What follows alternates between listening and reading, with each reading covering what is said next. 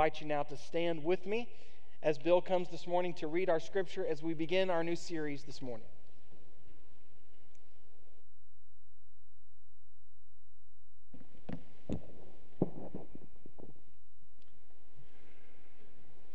When Saul grew old, he appointed his sons as Israel's leaders.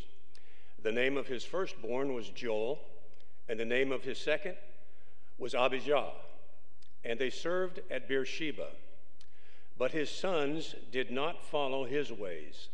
They turned aside after dishonest gain, and accepted bribes, and perverted justice. So all the elders of Israel gathered together and came to Samuel at Ramah. They said to him, "You are old, and your sons do not follow your ways. Now appoint a king to lead us, such as all the other nations have." But when they said, "Give us a king to lead us," this displeased Samuel. So he prayed to the Lord. And the Lord told him, "Listen to all that the people are saying to you.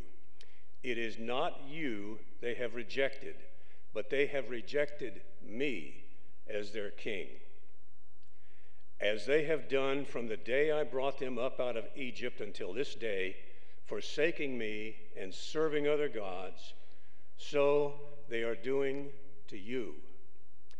Now listen to them, but warn them solemnly, and let them know what the king who will reign over them will claim as his rights." This is the word of the Lord from 1 Samuel chapter 8, verses 1 through 9. Amen. Thank you. You may be seated.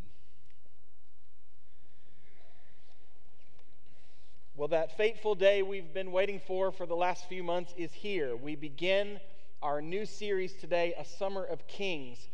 And as I was preparing for this, I came across what I thought would be the perfect introduction to this series. It's actually an introductory paragraph from a math textbook.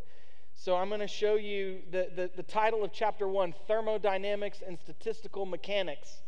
It's the first paragraph that I want you to see. As we get a little bit closer, you kind of see where we're headed. Here's how it reads. Ludwig Boltzmann, who spent much of his life studying statistical mechanics, died in 1906 by his own hand. Paul Ehrenfest, carrying on the work, died similarly in 1933. Now it is our turn to study statistical mechanics.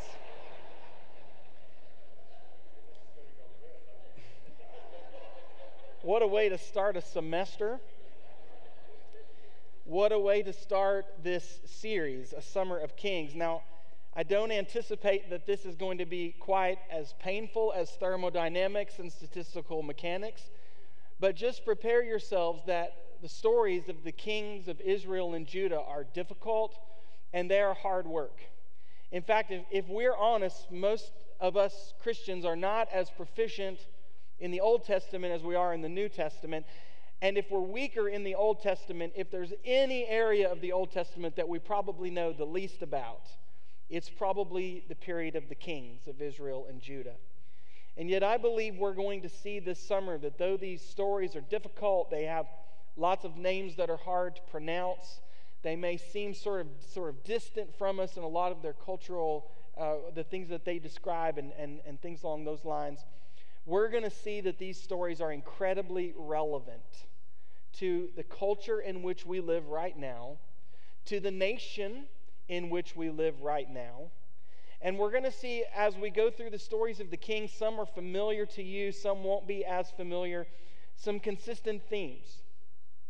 The stories of the kings are going to begin by saying either this king did right in the eyes of the Lord, or others are going to say this king did evil in the sight of the Lord. And in either case, we're going to see what follows based on the faithfulness and the obedience of the kings and the people of God are consequences, either good or bad, for the way that they chose to live. And we'll see that when those kings who were faithful led the people faithfully and the people followed faithfully, it was not necessarily always a time of prosperity, But it was a time when it was clear that God was at work in their midst and they were a part of it. But then there are other times where they chase after the false gods of the nations, and the kings are the ones leading them down that road. They worship idols, lifeless images and things, and the leaders are complicit. And God warns them time and again, prophesies against them time and again, and they don't listen. And the consequences that follow lead to destruction. And for where we are in the times in which we live in these strange and evil days, the narratives of the kings of Israel and Judah have much to teach us. But I want to give us a few clarifications up front, and I'll say these several weeks as we go into the series, and I'll get into more detail in later weeks as we follow. But I want to say these up front because I think these clarifications are important, and they help get us in the right frame of mind for understanding these stories correctly. The first is, I'm not going to be equating Israel with America. Okay, and I think that's important because these stories are about a nation that ultimately is divided. These stories are about kings, they're about people, but the stories and the prophecies, they don't all tie perfectly to America, though they are extremely instructive for a nation and for a group of people in a culture. The second clarification is we're also not going to equate Israel with the church in every case. There's actually a theological misunderstanding called supersessionism that sees every prophecy about Israel as a prophecy about the church. But we'll talk about this in the weeks to come. There are some prophecies about Israel that still stand separately from those that are specifically for the church. So we won't always tie Israel to the church, but what we will do is talk about what it means to be God's covenant people and how these stories talk to those who would say, we as God's covenant people believe that God's promises to us are true, and we also live in a covenantal relationship with God, that we want to be people who honor our promises to Him. And we want to live as people of promise who are faithful in His eyes. So we won't equate Israel with the church, but we will talk about what it means to be the people of God. And then finally, if we read these texts correctly, they will step on all of our toes, every single one of us. They'll step on our spiritual toes, our moral toes, our emotional toes, our political toes, our social toes, and our comfort toes. And there may be times during this series, this summer, where you are tempted to think he might be talking about one specific leader, one specific president or king or person from history. And I'll just tell you up front, every time you think that, the answer will be yes and no. Every time you think that, there will be some universal ideas that the Bible teaches us through these stories that apply to every leader you can probably think of. But at the same time, they're general and applicable to all of us in such a way that the intention is not to isolate one over the other, but to keep our eyes focused where they ought to be, and our hearts grounded in the love of God, and our minds rooted in the Word of God from Scripture. So as we begin this series this morning, and soon we're going to turn to the first king of Israel, King Saul.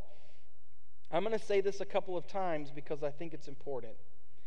The tragedy that was the first kingship of Israel, that of King Saul, did not happen in a vacuum.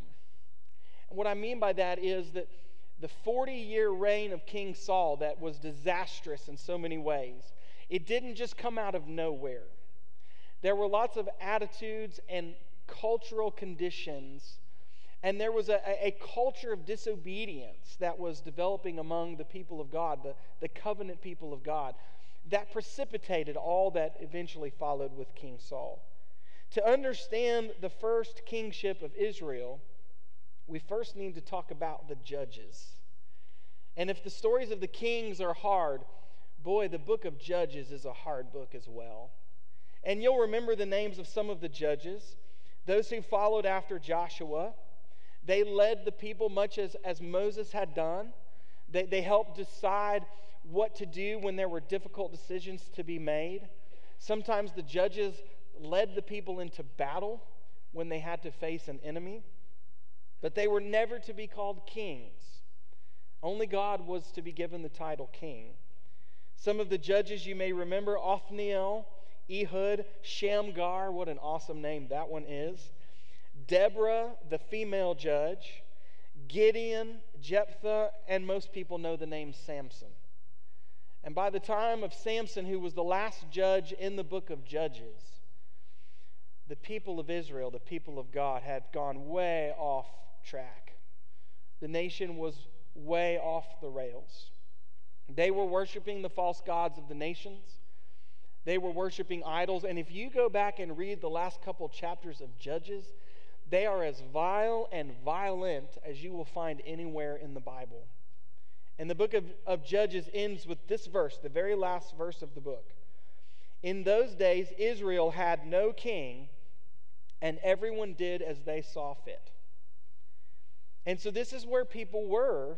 Again, the tragedy that was the first kingship of Israel, the kingship of Saul, it did not operate in a vacuum. It didn't come out of nowhere. But at the end of the period of the Judges, Israel had no king, and everybody was just doing whatever they thought was right, doing as they saw fit.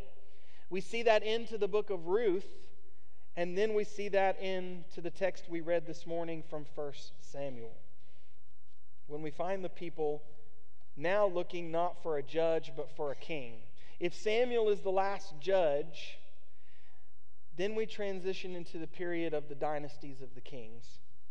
And part one of the message today is going to be an overview for the whole series. So what we talk about first is meant to hang over everything we're going to talk about all summer, because these things are so true and they will be consistently true throughout these stories. Part one is what 1 Samuel 8 describes: the people of Israel looking for a king in all the wrong places. And as a part of part one, here are some overarching principles I want us to see.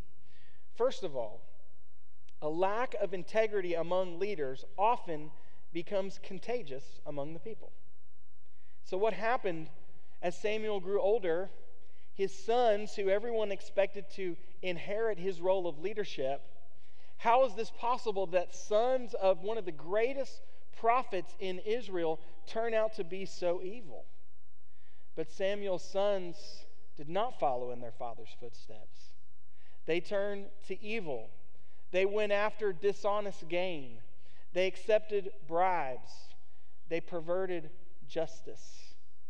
And the lack of integrity that they demonstrated became contagious, and it leads to this culture in which the people begin clamoring for a king. But lest we think that everything this morning is going to be bad and negative and awful, let me remind you that good leadership and leadership with integrity can also be contagious. We're going to see stories of kings who did what was right in the eyes of the Lord. And we'll see how that kind of leadership, that kind of integrity, that kind of godly example also becomes contagious. And that can create itself a culture where people seek to do what is right, and where people stand on truth no matter what comes their direction, because that's who they are as a people. I don't know if you've been watching the Women's College World Series of softball on TV, but if you've not yet found the joy and love for college softball, you need to find it, and it's still on for a few more days. It's on all the time in my house, mostly because of my wife, but boy, I've sure come to appreciate the culture of college softball. I think one of the things that's best about it is that these young ladies are not playing for some multi-million-dollar contract that will follow. They're not worshiped like idols, like so many other sports figures are. The college softball culture is all about winning. It's all about the team. It's all about that camaraderie. And it doesn't matter which team you watch, it's contagious. The way they love each other and support each other, and they look like they're just having a blast all the time. Good leadership, good coaching, a culture where people live with integrity, that can also be contagious. But as I think about our own church, I am always praying when we think about things that are contagious in our culture, that those toxic attitudes that are all around us, which are clearly contagious, will not find their ways into our church. There is always something to be angry about these days, and there are some people who are just always angry. But I pray, and my prayer continues to be, that through the Holy Spirit, our staff and our church leadership and our church members will model Christ-like attitudes in such a way that it will be contagious, that people will see something in us that is different. They will see something in us that is not like all of that toxicity around us, and that people will take notice it is because of Christ that we are who we are. The tragedy that was the kingship of Saul did not happen in a vacuum. A lack of integrity among leaders becomes contagious among the people. And disobedient and toxic attitudes and actions, those things also become contagious. And ultimately, the people took their eyes off the Lord. And here's the second overarching principle. Spiritual decay begins when God's people take their eyes off of Him and put their trust in anyone or anything else. A decay inside the community begins, and it spreads. What Samuel describes here, and Samuel is upset by this, is that the people have clearly taken their eyes off of the Lord, and they want to put their trust in somebody else. Why is it that the people wanted a king? Well, there's probably several reasons. One might be because of the danger of all of the military superpowers around them. We're going to hear about the Philistines, the Amalekites, the Canaanites throughout this series. Maybe they felt they needed someone else to protect them.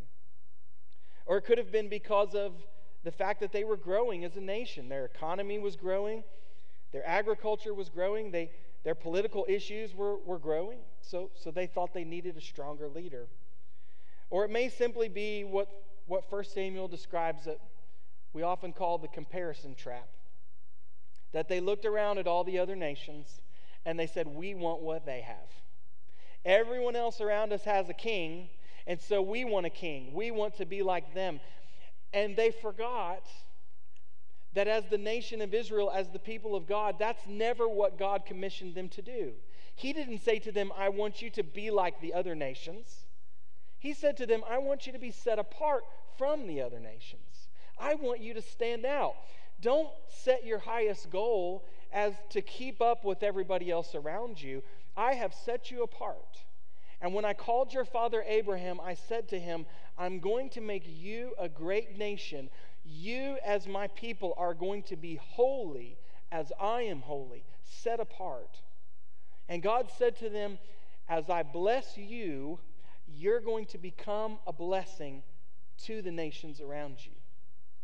That as the rest of the world would look to Israel, they would see the people of God reflecting the love and the character of God. They weren't supposed to be like everybody else. They were supposed to be set apart.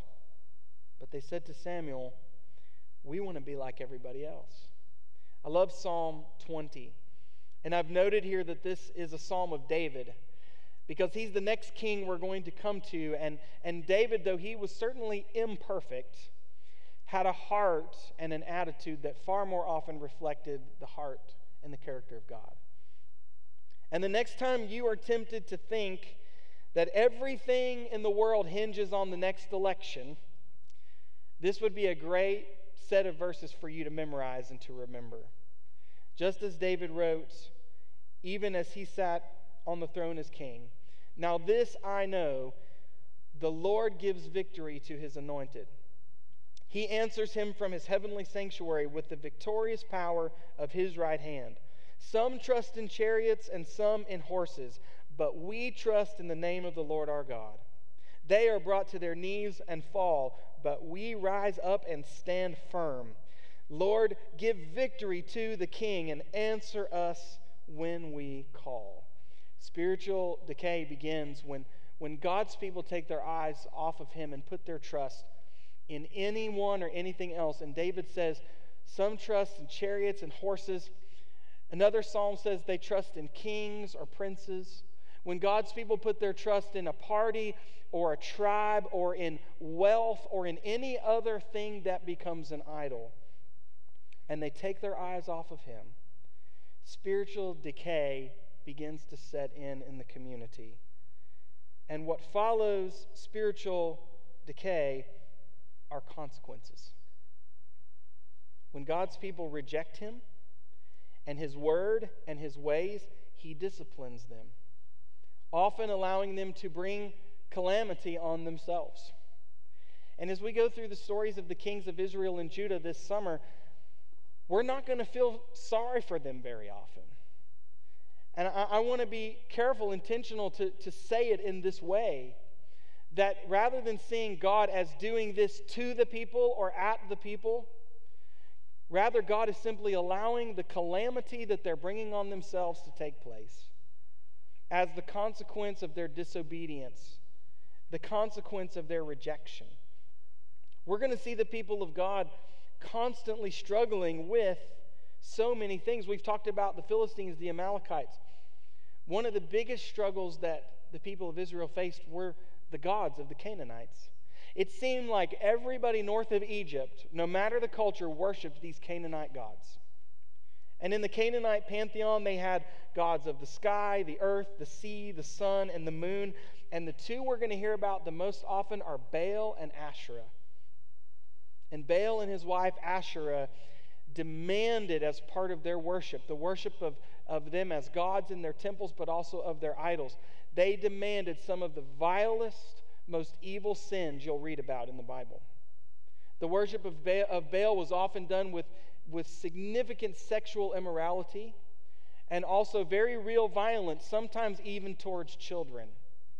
And yet we're going to see that the people of God, the people who know the one true God, who have been called by His name, who have been set apart to be different from the rest of the world, they're going to worship those gods too. They're going to bow down before those idols, those lifeless things, and they're going to participate in those vile, sinful activities at times. And their kings, more often than not, will be the ones who lead them down that path. But remember what God said to Samuel. Samuel, don't take this personally. The people are calling out for a king. They're not rejecting you. They're rejecting me as their king. And because of that, there are going to be consequences. And yet what we're going to see, listen, as we go through this series, no matter what the people do, God never changes. God never changes. And His leadership is always with them. The problem is they take it for granted. They take for granted the true kingship of God. They take for granted His sovereign will and His power. They stop listening to His divine guidance. They stop noticing His providence and all that He's been doing in their midst. And so He warns them in verse 9 through Samuel, warn them solemnly and let them know, if they want a king, I will give them one. But what He's going to claim as His rights is ultimately not going to be something that they want to receive. And the next verses we won't read, but you can read them on your own time. Samuel warns them clearly, if you go down this road, it's not going to end well. But a king they wanted, and so a king they got. Like a loving father, God disciplines His people.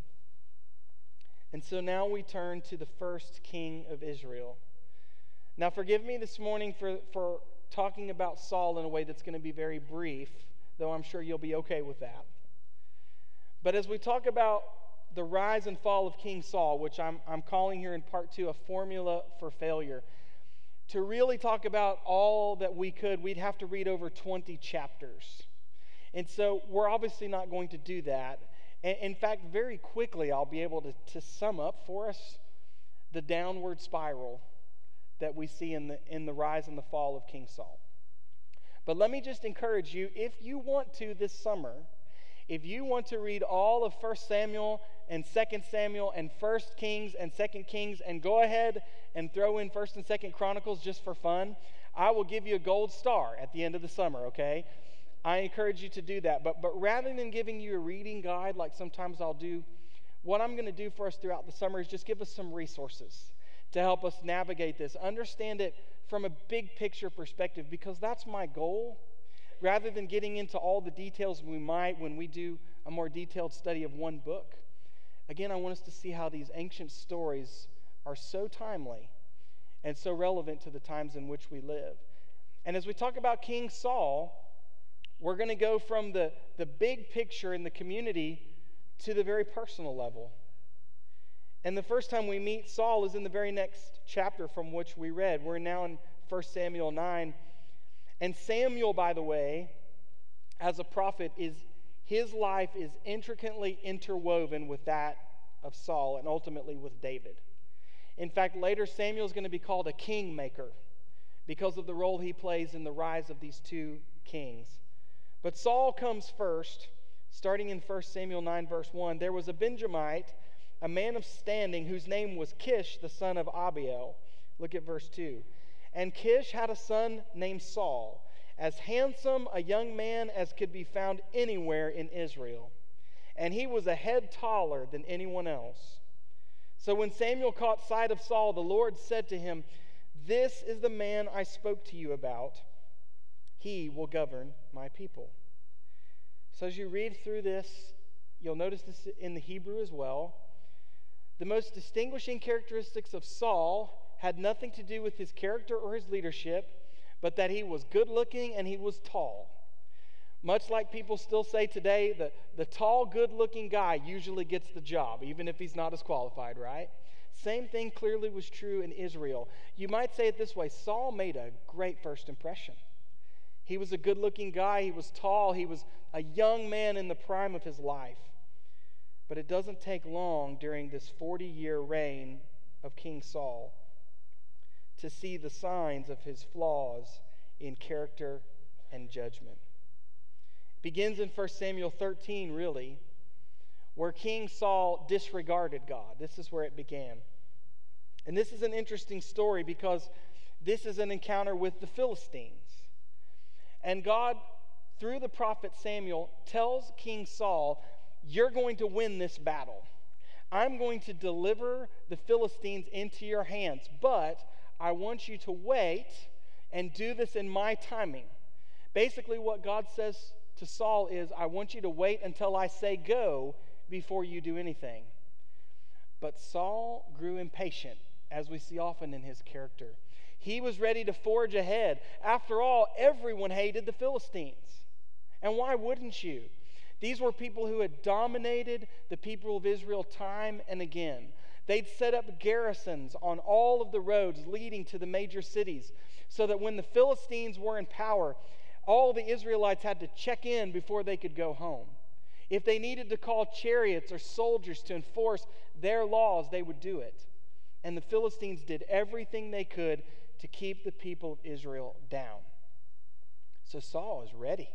He's ready to charge into battle, defeat their enemies, and God ultimately gives them the victory. But through Samuel, God warns Saul, don't ever do that again. You wait for my timing. You follow my instructions to the letter. You are not the king. I am the king, and you are my servant. But unfortunately, Saul doesn't learn his lesson. In 1 Samuel 15, it moves from King Saul disregarding God to flat out disobeying God. In this case, the enemy is not the Philistines, but it's the Amalekites. And once again, through Samuel, God says to Saul, I'm going to deliver your enemies into your hands. But here's what I want you to do. Because the Amalekites are so evil, because their entire cities and nation are filled with so much iniquity, I want you to burn it all down. I don't want you to leave one animal alive. I don't want you to leave one building standing. And when you find their gold and you find all of their treasures, I want you to melt them down. I want you to leave nothing behind. But what does Saul do? He constantly seems to think he knows better than God. and knows better than Samuel, who delivers the word of God. And so Saul destroys the buildings, they slaughter the animals, they kill the people, but he allows his soldiers to plunder the gold and the wealth. He allows them to take back the things that are just so shiny, so pretty, that they can't bring themselves to destroy them. And when they plunder the Amalekites, God says to Saul through Samuel, that's it. This is what 1 Samuel 15:11 says. God says to Samuel, I have rejected Saul as king, for he has turned back from following me and has not carried out my commands. And though Saul begs Samuel for now a third chance, a fourth chance, Samuel says, you're not going to get it. And here's something else, by the way. God has already chosen your successor. And in 1 Samuel 16, God leads Samuel to go anoint another good-looking young man named David. And while Saul is living and reigning as king, he now has to begin to live with the idea that someone better whom God has chosen is already waiting in the wings.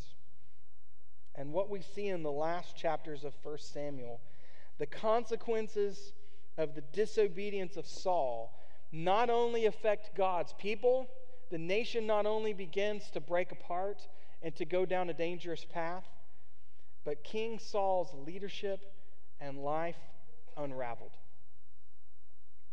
What happens after David is anointed?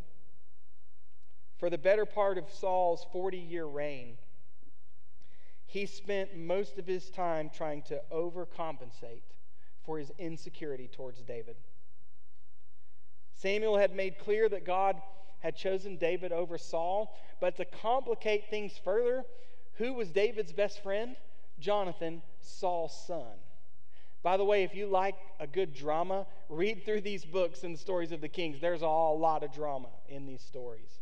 David's best friend is Jonathan, and Saul just can't handle it. He becomes obsessed with David, and his furious pursuit of David led him finally to a series of breakdowns, to the point that it was clear that old King Saul was not well mentally and emotionally. And Saul's story does not end well. Here's another example of someone in Scripture who doesn't finish well, nor does he finish gracefully. And if you look all the way to the end of 1 Samuel, here's the way things end for old King Saul. 1 Samuel 31, starting in verse 1. Once again, they're fighting the Philistines, but this time God says, you're not going to win. Now the Philistines fought against Israel. The Israelites fled before them, and many fell dead on Mount Gilboa. The Philistines were in hot pursuit of Saul and his sons, and they killed his sons Jonathan, Abinadab, and Malchishua. The fighting grew fierce around Saul, and when the archers overtook him, they wounded him critically. So Saul said to his armor-bearer, draw your sword and run me through, or these uncircumcised fellows will come and run me through and abuse me. But his armor-bearer was terrified and would not do it. I mean, you don't kill your own king. You certainly don't lay a hand on the Lord's anointed. So Saul took his own sword, and he becomes one of the most famous examples of falling on your own sword.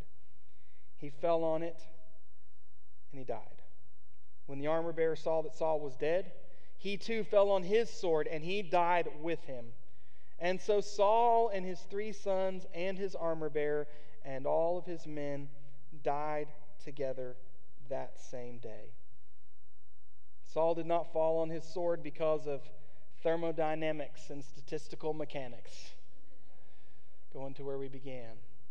This happened because this long downward spiral, this pattern of disobedience, he disregarded God, he outright disobeyed him, and everything in his life began to unravel. And listen, I want you to hear me on this, because I think this is another consistent part of the stories on the kings. If you watch a leader long enough, a leader who doesn't demonstrate integrity, a leader who is not representing godly character, ultimately you will finally see their life unravel and their leadership unravel. Now, I know there may be some exceptions. It may feel like at times, boy, that evil person went all the way through their life and they never faced any consequences. But I guarantee you, if they don't face the consequences here, they're waiting for them in the life to come. It will unravel and your sin will find you out.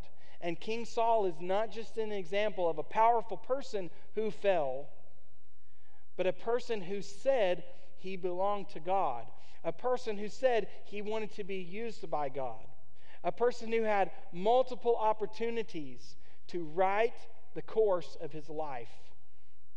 But instead, his life ended in an absolute implosion and destruction. So as we think about all that we've heard this morning, the overarching principles, the more personal story about Saul, let me close by just speaking to us in a couple of different ways. First of all, to God's covenant people as a whole. Remember, we're not equating Israel with America. We're not equating Israel with the church. But if we belong to Jesus Christ, we are God's covenant people, new covenant people. And we live in a covenantal relationship with Him. And so if that is the case, if that's who we are, and I believe that it is, we must always remember that a lack of integrity in leadership and in others becomes contagious, just as we talked about. And we must be like we read the story in the New Testament, Jesus before Pilate, people who believe what Jesus has said is true. Whoever is on my side is on the side of truth. And no matter how tempted we might feel to compromise, we must never do it. We might be tempted to think we can accomplish spiritual ends by evil means. It doesn't work that way. A lack of integrity among God's people, among God's leaders, is contagious.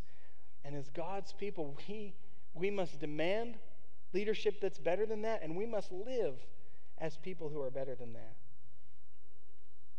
As God's covenant people, if we take our eyes off of God and put our trust in anyone or anything else, that spiritual decay that we see happening here in Israel will happen among us. And if we reject God's word, God's ways, or God Himself, we deserve what we get. We bring the calamities upon ourselves because, like a loving Father, God will discipline us.